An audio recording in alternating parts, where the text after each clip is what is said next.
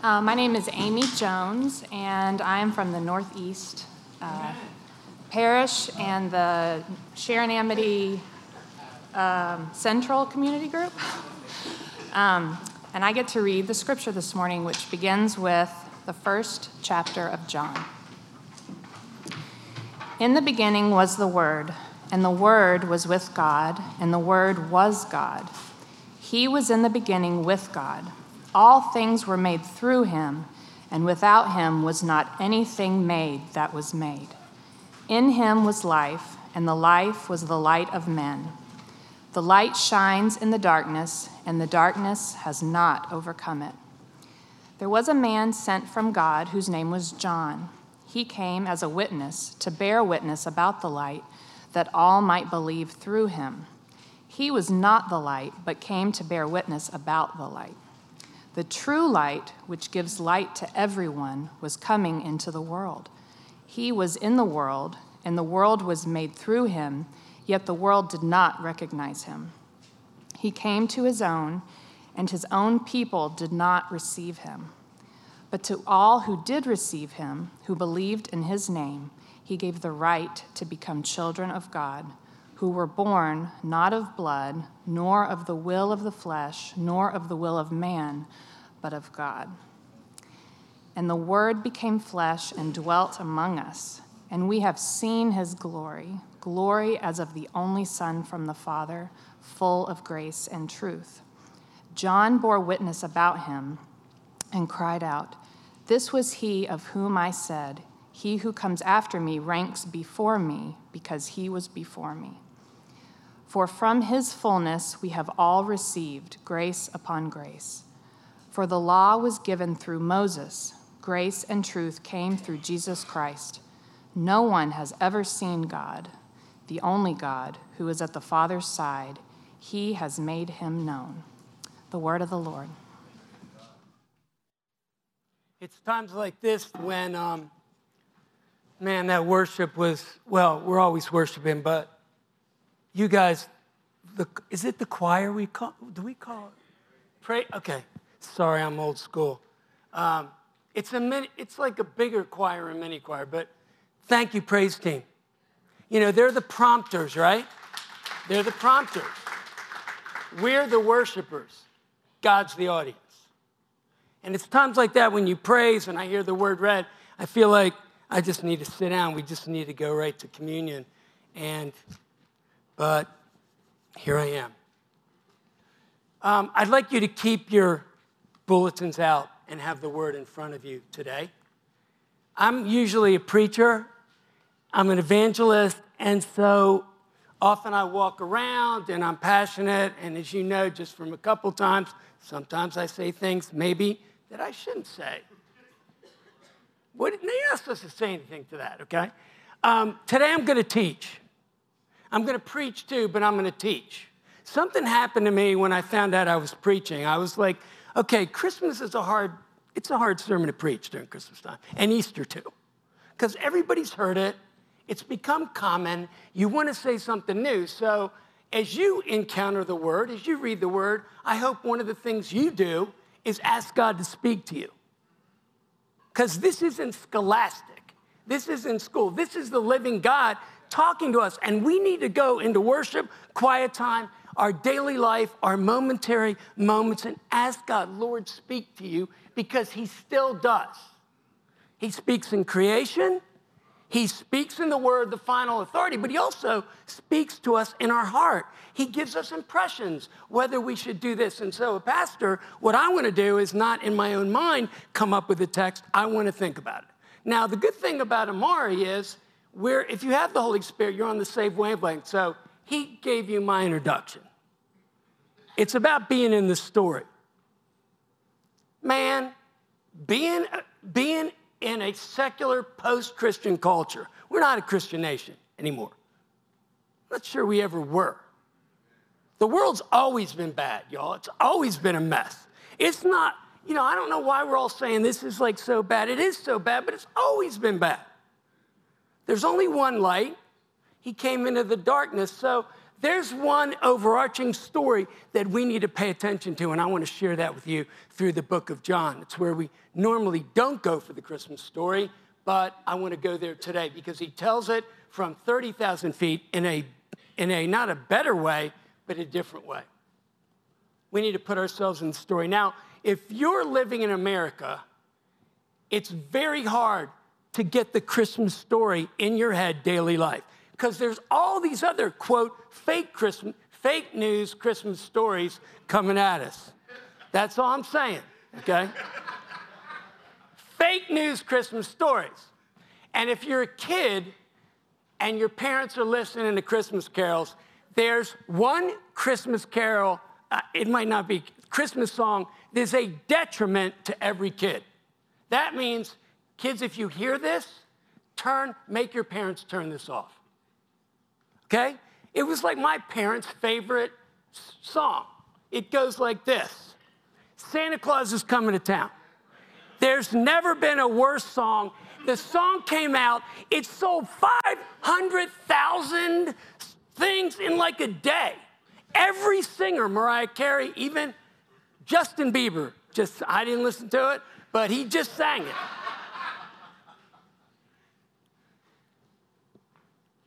You better watch out. You better not cry. You better not pout. I'm telling you why. Santa Claus is coming to town. And I always thought Santa Claus was, kids are here, right? So I always thought Santa Claus was good for us. And second clause, he's making a list, checking it twice, gonna find out who's naughty or nice. Santa Claus is coming to town. There's another, he knows when you're sleeping, he knows when you're awake, he knows when you're running around, he knows when you've been bad or good, so be good for goodness sake. That is not the gospel. That's the anti-gospel. That's how we live without the true spirit of Christmas. Watching each other, keeping track of our sins, being legalistic, older brothers, worrying about if we got the right present or if we didn't get the right present. Karen and I have been married a couple years, yes. I say every day's Christmas, and this sermon's gonna help me really think through that a different way. But we have 7 kids between us. Isn't that right, 7? Okay. We have 9 grandchildren between us. I'm an only child. So Christmas for me, I can get caught up in presents. Now, she doesn't let me buy presents, but I can can't you? Can't you get caught up in it all? So let's turn our attention, and I pray that we would get caught up in this story. Now, John starts with these words. What are they? In the beginning. Have we ever heard those before? Where? Genesis 1. Now let me read Genesis just for a minute. In the beginning, God. That's all that was in the beginning. He created the heavens and the earth. So God creates. The earth was formless, empty, and darkness was everywhere. Star Wars, right? Whatever that Avengers movie, there's darkness in that too. Matter of fact, in every movie, in every area of life, there's good and bad. There's darkness and light, right? And the Spirit of God was hovering over the face of the earth. And then later on it says, God does all this stuff. It's very good. Light, planets, life. He creates life. He's light. And then it says, when he gets to man, the apex of his creation, made in the image of God, which shows it's the basis for treating everyone with respect, treating everyone with dignity, whether you're a prisoner, no matter what you've done, people are made in the image of God. That's why we don't murder. And the opposite of murder is what? Blessing with life, enriching people's life. And God says, let us plural. Now, John 1, John didn't write Genesis. Moses did through the Spirit, but it's the same Spirit that wrote Genesis through Moses writes John 1 through John. And it is a commentary that takes us before Genesis. This John 1, he opens up in a very few verses and takes us not only before Genesis 1, but he takes us in some ways in a deeper view. And so this is heavy stuff. I'm not going to apologize. You got to pay attention, okay? You just do. I'm going to make you work today. Please do not go to sleep. I know you're tempted, but just don't. This is so important for us. I want us to see that the Christmas story begins in Genesis 1 and 2. It begins with creation, and it ends in Revelation 21. It ends with the new creation. He's making all things new. He's making us new. And the creation we know is groaning and waiting for the revelation of Jesus to come back and the sons of God. Do you know that Advent season, we're going to get the wreath and stuff next year, but Advent season was started in the Middle Ages not to focus on the first coming, but the second. Joy to the World, my favorite. I know Holy Night and the Hallelujah Chorus. I love all that. But you know Joy to the World is about the second coming, not the first. And so the story of Christmas is not just the birth, it's the birth of Jesus. It's the life of Jesus. It's the death of Jesus. It's the resurrection of Jesus. And it is the ascension of Jesus. And even now, where's Jesus? He's sitting on the right hand, ruling the earth and praying for us right now. He's making intercession. And the Spirit is in us today, corporately. And as we hear this sermon today, one of the beautiful things about preaching is you do it in community. Because, you know, if we just sung those songs individually, that would have been good. But isn't it more powerful when we sing it in community? Hey, God loves us. He's in our midst, in our heart. But why does the Bible say wherever two or more are gathered, He's in our midst? God loves community. So, and we'll see that in a minute. I want us to see three things today, and then Christmas Eve we'll look at the fourth. And this was powerful for me because I read this text today, and I saw these four things as the essence of how a non-Christian should celebrate Christmas, how we're supposed to really enter into the Christmas story, but it's also the way a Christian must celebrate Christmas. Let me say it a different way. The 4 points I'm going to give you today is how every non-Christian, what he has to do by God's grace to come to Christ. But it's also the same points that describe what every Christian needs to do to grow in Christ. You with me? Sometimes we talk to non-Christians. If you're a non-Christian today, I want to talk to you. That means you haven't accepted Jesus. We sometimes talk to you differently than we talk to each other. Wrong. If you're here today, I invite you to Jesus, and you're not a Christian. If you're here today and you're a Christian, guess what? I invite you to Jesus. Same invitation. All right, so 4 things. Now, make sure I do all 4, because sometimes I get carried away and miss one, right? Ibrahim, right? All right. The first thing we're supposed to see, the first thing about Christmas is recognizing Jesus. It's all about come and see. That's the theme in John. Come and see, go and tell. And the spirit of Christmas, getting into the story of Christmas, is not seeing Jesus through the lens of TV or Santa Claus or the Christmas tree or getting lost in that. Is seeing Jesus as the great Lord God who's come to earth, and he's the gigantic figure. He's the story in all stories. He's the truth in all truth. He's the reality in all realities. He is the breath that, as Kelly says so often, we should be thankful today because we got up and God gave us the very breath that we breathe.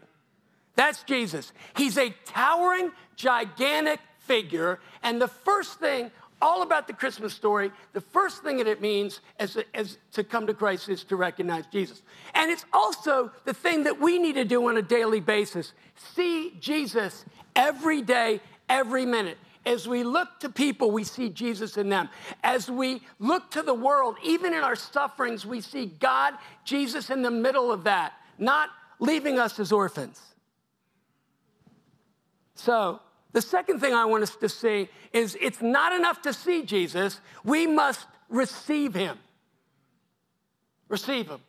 Joy to the world, the Lord is come. That's the whole point of Jesus coming, is so that we would see him, God in the flesh. Let earth, all of earth, receive her king.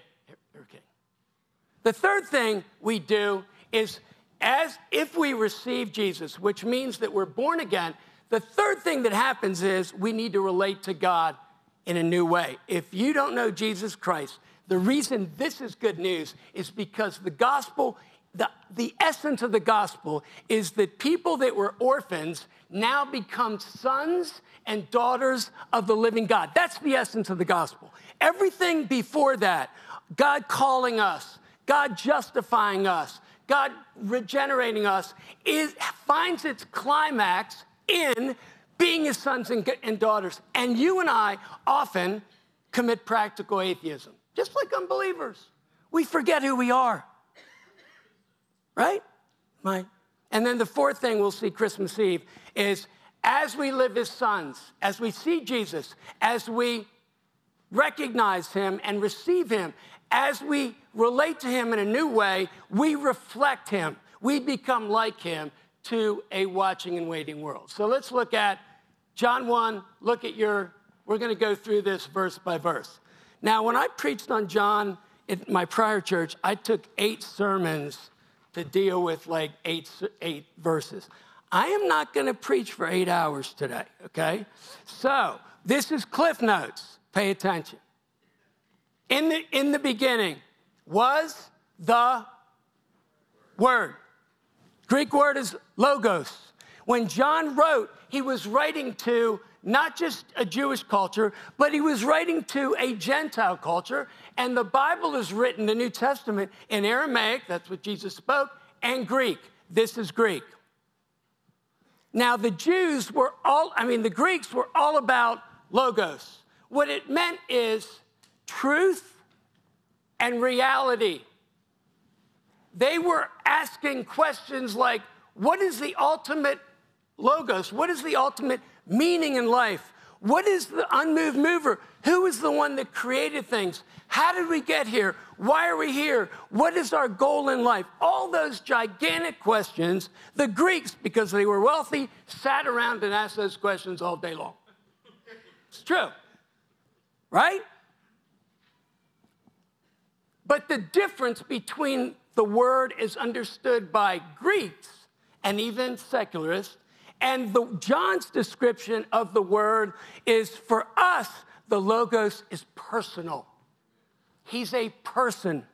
And so before all things, in eternity, there was a person, and he was the ultimate truth, the ultimate reality, and you cannot find truth, you cannot find reality, except in the Christmas story, except in Jesus Christ. Secondly, so this says the Word, in the beginning was the Word. In the beginning. Who else was in the beginning but Jesus? God the Father, God the Son, right? 3 persons. Trinity's confusing. 3 persons, the same nature. And so the second verse in John tells us that the Word was not alone. What's the second verse? What does the next part say?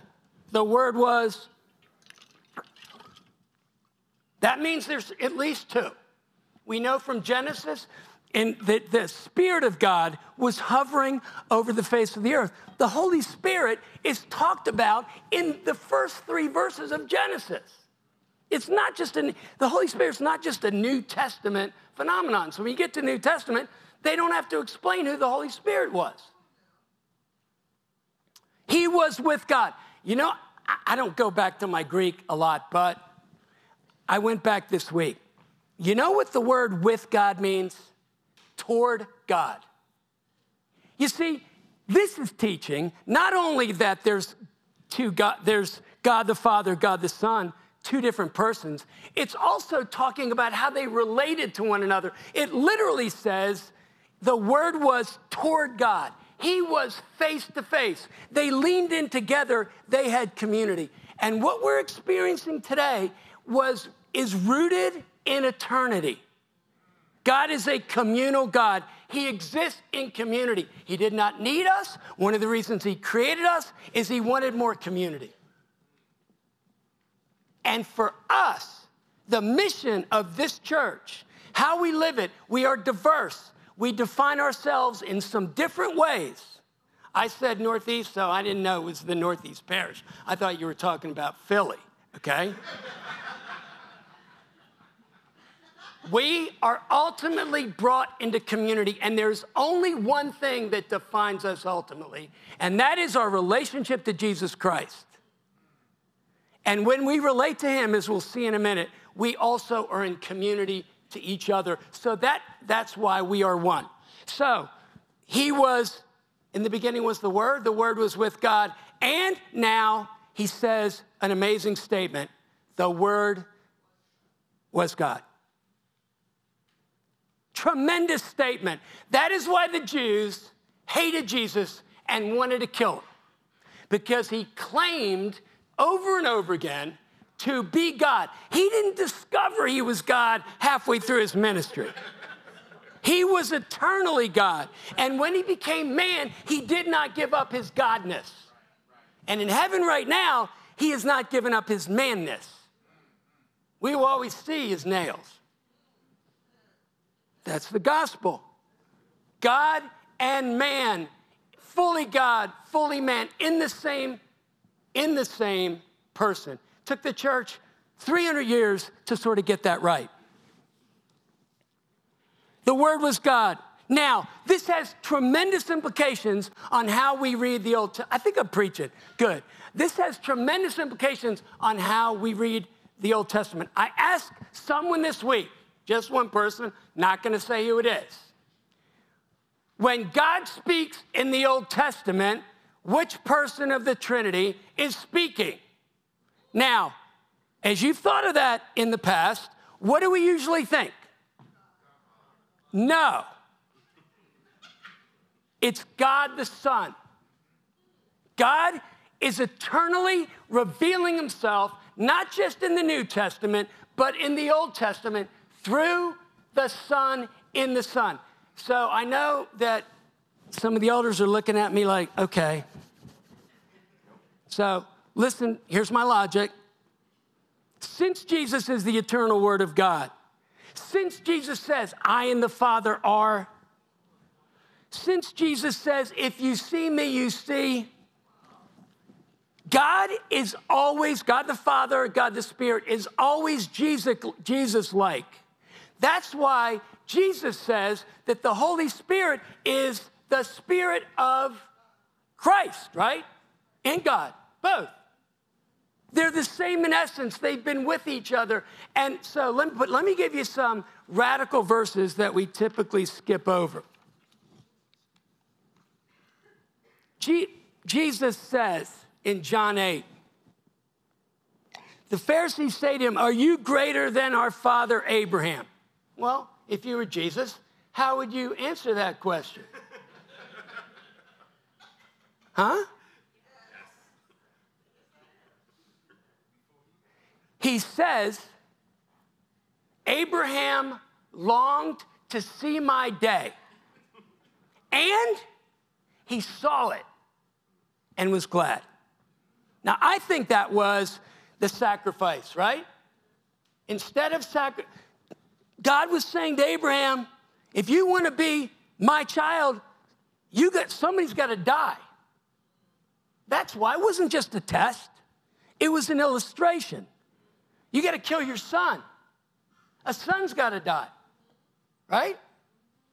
And so in that story, what did God do in place of Isaac dying? What did he provide? Right? In a bush. When John the Baptist comes to the people of God and just comes to the world, he says, behold the... So in John 8, Jesus says, are you greater than our father Abraham? The Pharisees ask him. He says, Abraham rejoiced to see my day. He saw it and was glad. Before Abraham was, ergo me, I am. Wow. Okay? Second illustration, Moses. goes to this burning bush, and it's the fire of God. It's the light of God. You know, that was the only bush that had fire, but it wasn't consumed. The fire of God, when it comes into our heart, it purifies us. It doesn't destroy us. And so, you know, Moses is there, and he says a great question. Hey, who are you? Like, you want me to do all this stuff with them? Who do I tell them you are? And what does he say? I am. Who was that? Jesus. Now, let's skip Moses. Let's go to David. Psalm 110. David says, the Lord, Father, says to my Lord, God the Father, God the Son, sit at my feet. And then finally, let's look at Isaiah. Great. I preached at Covenant Seminary once. I think it was it was at the end. I think they call that like the convocation. Is that what? Giorgio actually was there back then. He didn't remember anything, but I preached on Isaiah 6. It's such a great passage. Here's Isaiah, and he has this vision of God. His glory is all over, and the cherubim and the seraphim, what are they doing? They're covering their eyes. They're flying around because they can't see God. They can't see Jesus. And yet, Isaiah gets to. And Isaiah's greatest gift was preaching, and even his preaching needed to be sanctified with coals. So, look at what look at what John 12 says. It's an amazing verse. Isaiah 6 says, in the year of King Uzziah's death, I saw the Lord sitting on a throne high and lifted up. Who was it that he saw? Haven't we all thought that was God the Father? I mean, maybe some of you scholars or some of you guys went to seminary probably got that right. I always thought until I studied John. And so this is what Jesus says in John 12.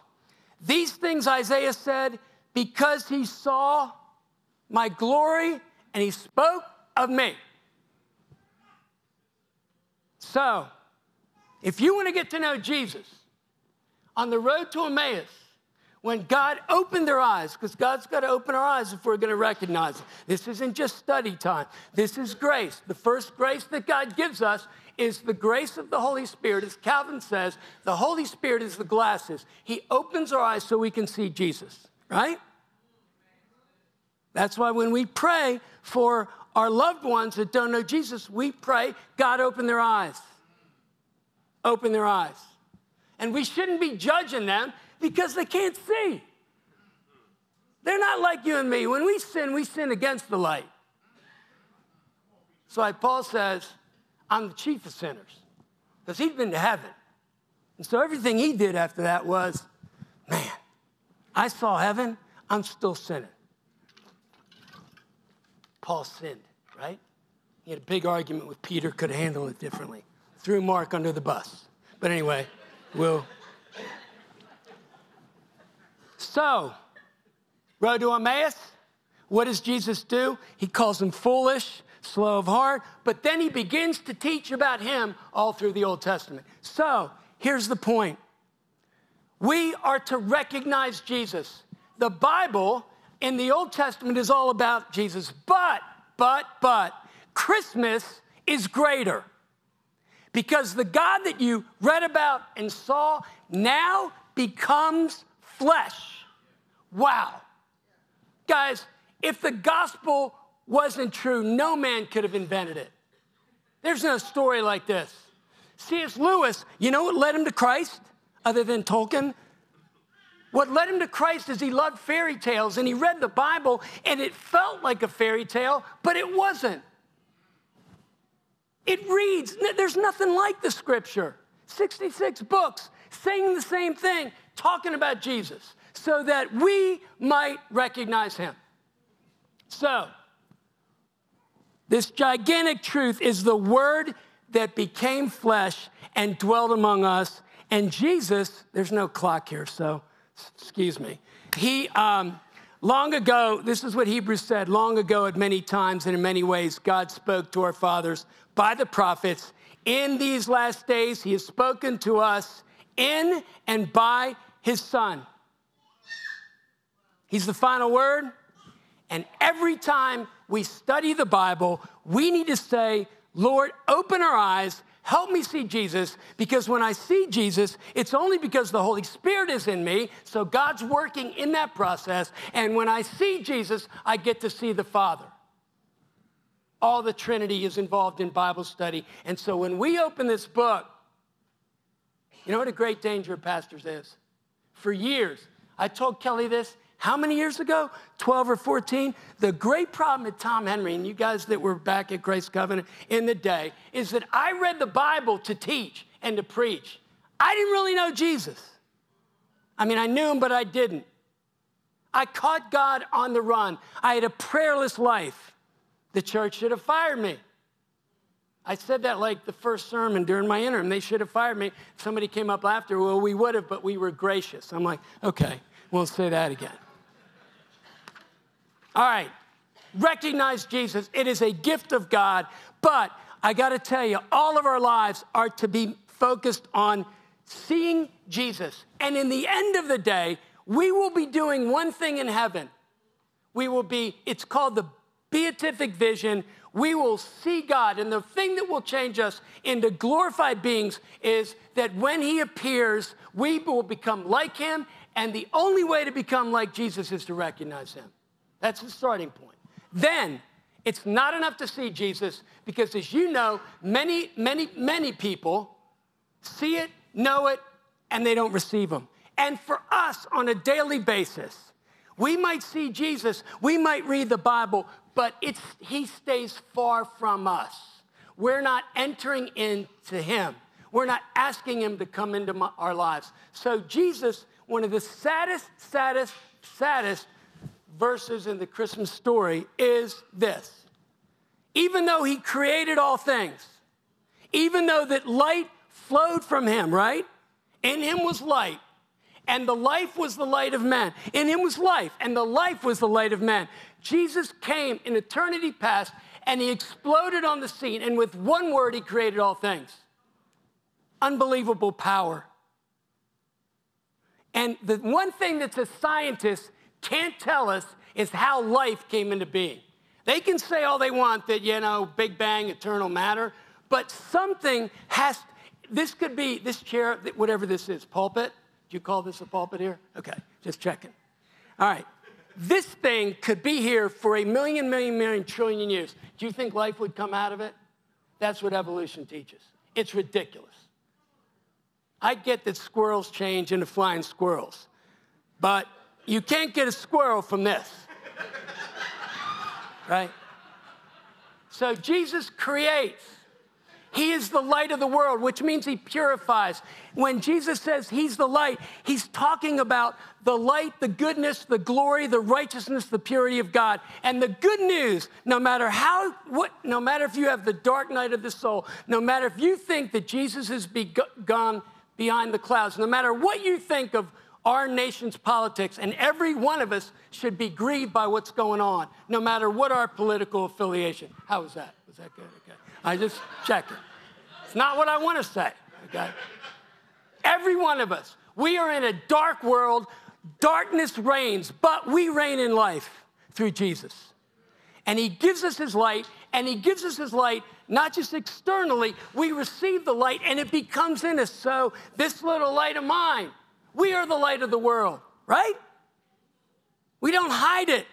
We reflect it. We'll see that Christmas Eve. So what does it mean to receive? Here's what the definition says. To take into one's hand or possession. To have, to accept, delivery. To take or hold.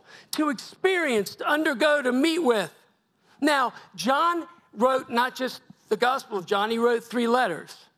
And John, the first letter, is a commentary on how to receive. And one of the great tragedies in the Christmas story is first that Jesus, although he created all things, the world didn't see it. They didn't recognize him. Tragic. But there's a more tragic statement. He came to his own, and they didn't receive him. But you know what's even more tragic than that? Sometimes he comes to Tom Henry, and I don't receive them either. I'm not preaching to people out there, y'all. We're preaching to each other, to you and to me. And this Christmas season and every day of our lives as disciples, we need to ask God, show us your glory. One thing I ask, this is what I seek, that I may gaze at the beauty of God, right? In his temple. One day in his courts is worth 1,000 watching a Clemson game. Sorry, messing. Could have said Philadelphia Eagles. I'm not touching that. It's on 4:15. Okay. So here's what 1 John 1 says. This is what it means to receive Jesus. That which was from the beginning, that which we've heard, that which we've seen with our eyes, that which we've looked upon and have touched with our hands. That's what Christmas means. Jesus came as a human, not like a human, as a human. You could touch him, you could smell him, you could not taste him, but you could be part of him. You could listen to him, you could see him, and you still can. Even though our eyes do not see him right now, unless there is a dream or vision that happens. 70% of the Muslims come to Christ through a dream or vision. It's true. The Presbyterian missionaries never say that because they think they're going to be in trouble, but it's true. But normally, we don't have a vision where we literally see Jesus, but we see him with the eye of our heart, right? Open the eyes of my heart. I pray that the eyes of your heart would be enlightened so that you would know. So here's what it says. That which we've seen, that we've touched with our hands concerning the word of life, this life was made manifest. He was revealed. We've seen it and we testify it. If you receive Jesus, the way you know that is you're going to talk about him. You don't have to go to a class on witnessing. You're just going to witness. Right? Like when I talk about the Eagles, I don't have to study the Eagles. I just do. When I talk about Karen's cooking, love you, babe. I just eat. If I eat it, I talk about it. Sometimes I say, most of the time, almost all the time, just so I'm not in trouble, it's great. Sometimes I say to her, you know, you could step it up a little, but it's very rare. And when I do that, I need marital counseling, okay? Fortunately, we have a counselor in the house, okay? Okay, making y'all look good. So, one more thing about receiving Jesus. Kids, who in here is under 12? Quick color and just raise your hand. Come on. Do you guys know what bread is? Everybody know what bread is? Now, let's just say, normally you might not like bread, but let's just say it's cinnamon bread or sugar on it or jelly or peanut butter, whatever. Jesus comes into the world and he says 7 I am statements. And the first thing he says is, I am the bread of life. The reason he feeds the 5,000 with bread and fish is because he wants them to realize that he is the bread of life. That's why Israel, when they walked around for 40 years, he gave them. Jesus wants to be the bread that you eat. I have a great Chinese pastor, and I asked him his testimony. And his testimony, the miracle happened. He had stomach cancer. He was 7. They lived in the middle of China, no hospitals. And his parents taught him one thing as a child. Go to God first. You want to teach your kids one thing? Go to God first, and you do it. I got to confess, I get sick. You know what I do? Go to a doctor first. Don't ever pray. That's what it means to receive Jesus. He wants to be the bread that you eat, the water that you drink, the light that you walk by, the door that the door that you walk in Christmas morning and get all the presents. Or my parents used to lock it. The 3 gifts I got, I usually was cold because I was bad. But anyway, they always threaten that. If you're not good, we're going to put coal in your stockings, whatever. But I knew there was a door, and I always tried to break in that door. Sometimes I did. and they kept my presents, so whatever. So here's the major point. We not only need to recognize him and receive him, but when we do, he gives us the right to become children. The great doctrine in the scripture is adoption. And adoption happens not by blood, not physically, not by the desire of the flesh, like, right, when, well, that's enough, and not by the will of man. It's not a natural birth. He says it to Nicodemus. You're a teacher of Israel, and you don't get that the essence of the gospel, the essence of the Old Testament, is that we who were orphans now become sons. Let me read some scripture for you. Y'all, you got to say amen to that. I must not be preaching right. Is it not a privilege for us to move from orphans, the ones that were cast out, the ones that were in darkness and blindness, imprisoned to flesh? Is it not unbelievable that he takes us from that and makes us his children? So we cry out, Abba, the most intimate term. And if you had a bad father, Lord, I'm so glad I didn't, then you need to reframe your father or what a father is through the scripture. And be freed from the oppression that that pain gives. All right, so here's what he says. John, look down there with me because I don't want you to forget it. John 1:12-13. As many as received him. How do you know if you received Jesus? He gave them the right to become children of God, even those, or especially those, who believe in his name. Believing in Jesus' name, which is the same as receiving him, gives us the right to become children of God. And what does belief mean? As Tozer said, it's the gaze of the soul on a saving Christ. It is eating him as bread, following him as light, touching him, tasting him. Now,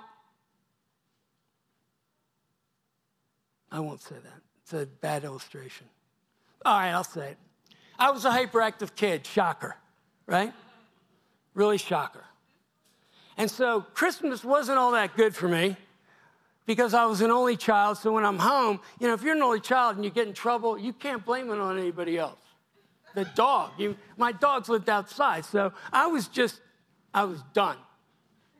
And then when I got to be with my cousins, because I wasn't usually around kids, I would always blame them for stuff and act out in a worse way, and that's why they don't speak to me to this day.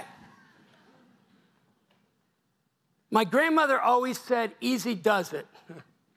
God bless her. Never worked, right? And my parents, especially my Aunt Daisy, literally, when I was bad, she threatened to put me down in the coal cellar. They had one where it was just dark.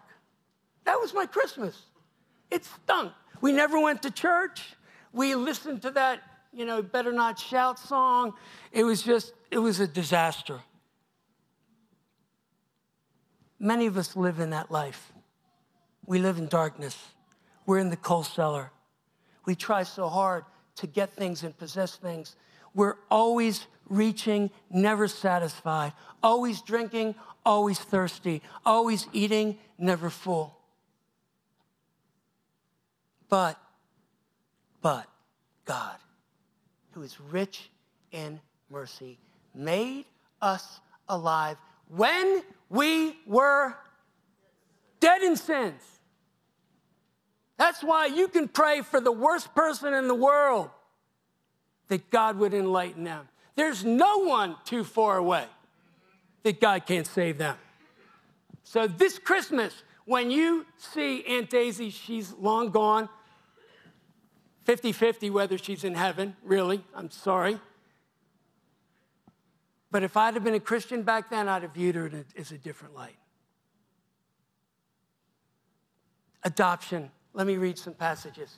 First of all, when did God adopt us? In love, he predestined us to adoption. He predetermined out of his love that we would be adopted as sons. That's why we don't have to say sons and daughters. We're all sons because we're related to the Son. It's in Jesus we become sons of God. Okay? That's what he does. We share in his humanity so that we will relate to God just as he does. So God loves us just as much as he loves Jesus. The same rights that Jesus has, we have. God predestined us to adoption through Jesus Christ to himself, intimate, according to the kind intention of his will, to the praise and the glory of his grace. If there's anything that would make you praise God, it's that you are secure in him and he loves you as much as he loves Jesus. I can't even, Lord, help us get it. See what kind of love the Father has given to us, that we should be called, what? Children of God. But guess what? The world does not know who we are. Right? We shouldn't be surprised.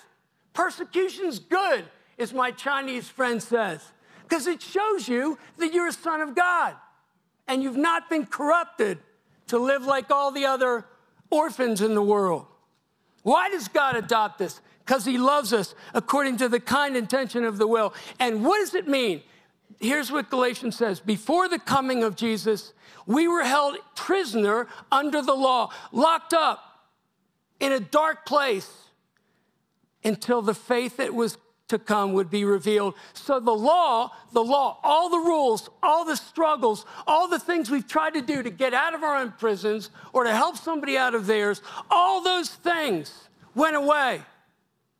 And now we live not according to the law, not according to should and ought. We live according to the Spirit. Now that the faith has come, we're no longer under the law. We, in Christ Jesus, are all children of God. We have the same rights and privileges. What does that mean? You know what it means? Now, do you know that we're a diverse church? That's why I'm here. Look around. Just take a minute. Look around.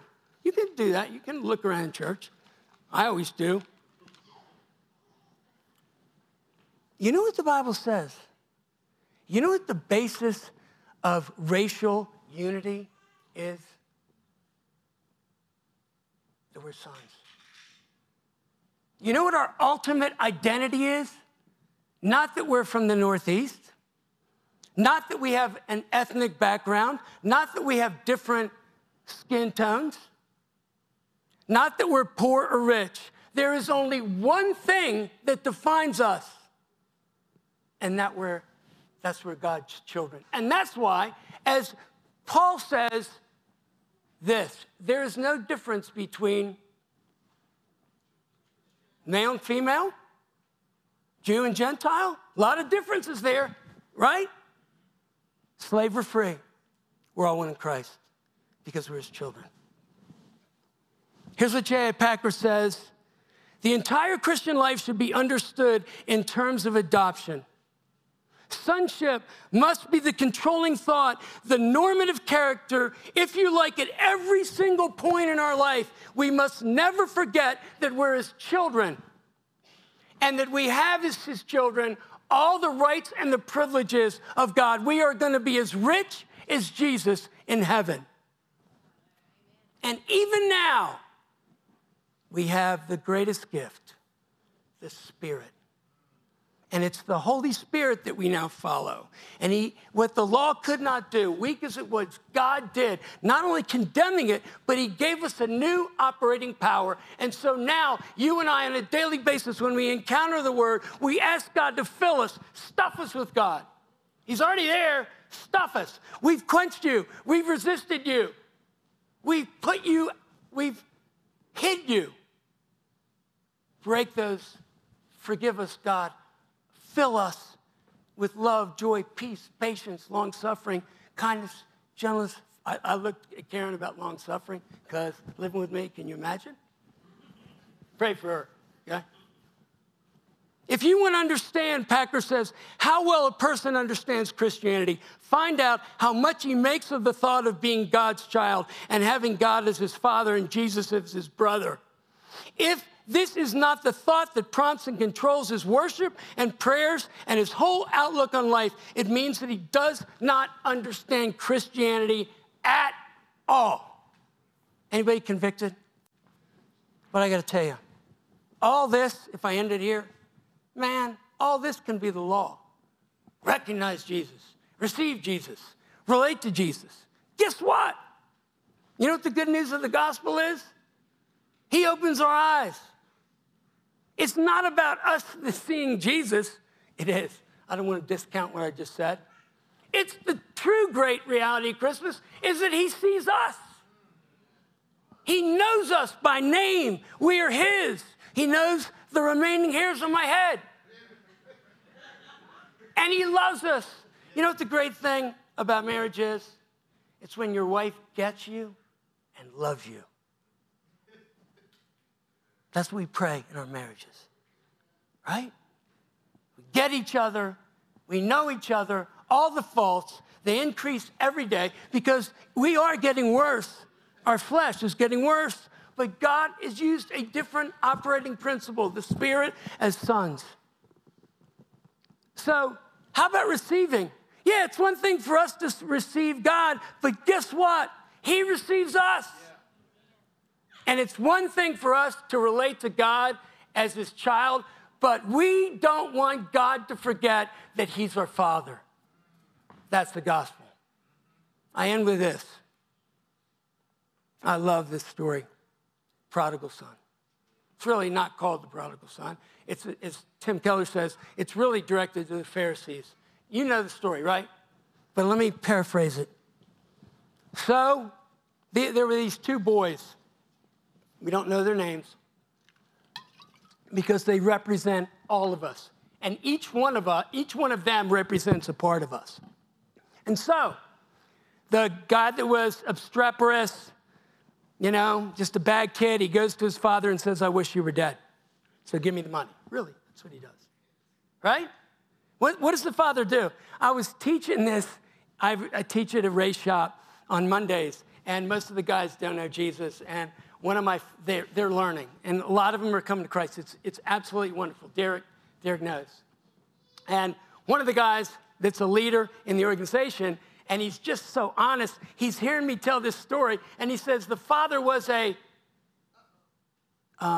begins with an I, not a very good speller, ends with a T, so I'm not going to say it. Just dumb, okay? That's it. But isn't it amazing? And I went, oh, you got to be kidding me. And he was right. What kind of father gives his son, especially one that's going to waste it, half his inheritance? Jesus does.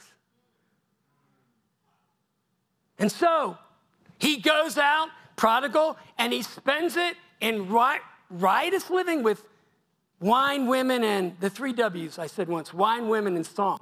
I don't know, it's really 2 W's, but that's what he did. And he was a great guy. He had an entourage, happy, everybody liked him. And his worldview is life is pleasure. That's my life, that's my identity. And it sound familiar? We still live under that, me and you live under that idol. If I can just get the right circumstances. And so the good news is he ran out of money. All his friends, they left him. And he gets a job as a Jewish kid feeding pigs. And what's worse, he's lusting after their food. That is a bad day. That is a no good, very bad day. Can't remember that book, but you know. What's the guy's name? Thank you. That's what his name was, Alexander. And he then says, aha, come to my senses. My older brother's life's looking good, but I know I can't earn that again. So I'll just go home because the slaves are living a whole lot better than I am. So he comes up with a speech. It's not real. Oh, Father, I've sinned against heaven and earth. It's one of those speeches, you come up with to get out of trouble. I've sinned against heaven and earth, and I'm no longer worthy to become your son. And so when he comes home, the father sees him, and while he's a long way off, what does the father do? He runs to him. And the son starts with a speech, and the father interrupts him. Because he says, you're not going to dictate this relationship. It's me. I'm your father. And what does he do? He welcomes them back, puts the robe on, dignity, gives him the ring. You're a son. And the older brother, and he throws him a party. Wow. Huh. Don't you love the fact that God throws us a party when we're in sin? Can I say that? That's the gospel, y'all. That's the gospel. If we think we deserve God's blessings and we earn them, we're forgetting the gospel. Being a son means sometimes you give your kids Christmas presents even when they're bad. How about the older brother? His view is life is performance. And so he says, wait a minute, this is ridiculous. Leaves the party, won't go to the dance. Sad. If you're a legalist, you know what happens in Galatians? Is he says to the Galatians, what happened to all your joy? What happens to if you're in a place where you've lost your joy, you have moved into legalism. You're thinking, if she could do this, if he could do this, if only my husband would do this, then I'd be happy. If only my boss would give me this. That's the older brother. But you know what the father does with the older brother? He goes out and he says, son, all I have is yours. Do you know what the father did when the younger brother asked him for money? He divided it equally. So today, in closing, I invite you to recognize Jesus. I invite you to receive him. And I invite you to relate to him. But as you leave this place and you pray for that and commit to that, I want you to remember that Jesus recognizes you,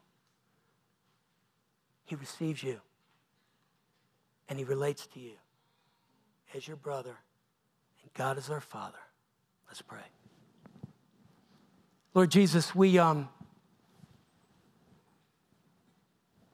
speechless. This really happens with me. We just don't know what to say.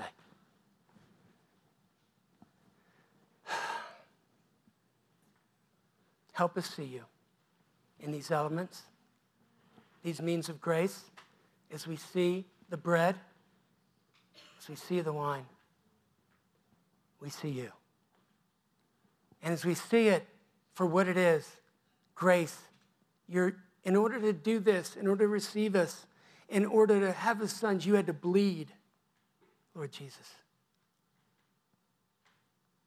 Help us receive this to the nourishment of our souls.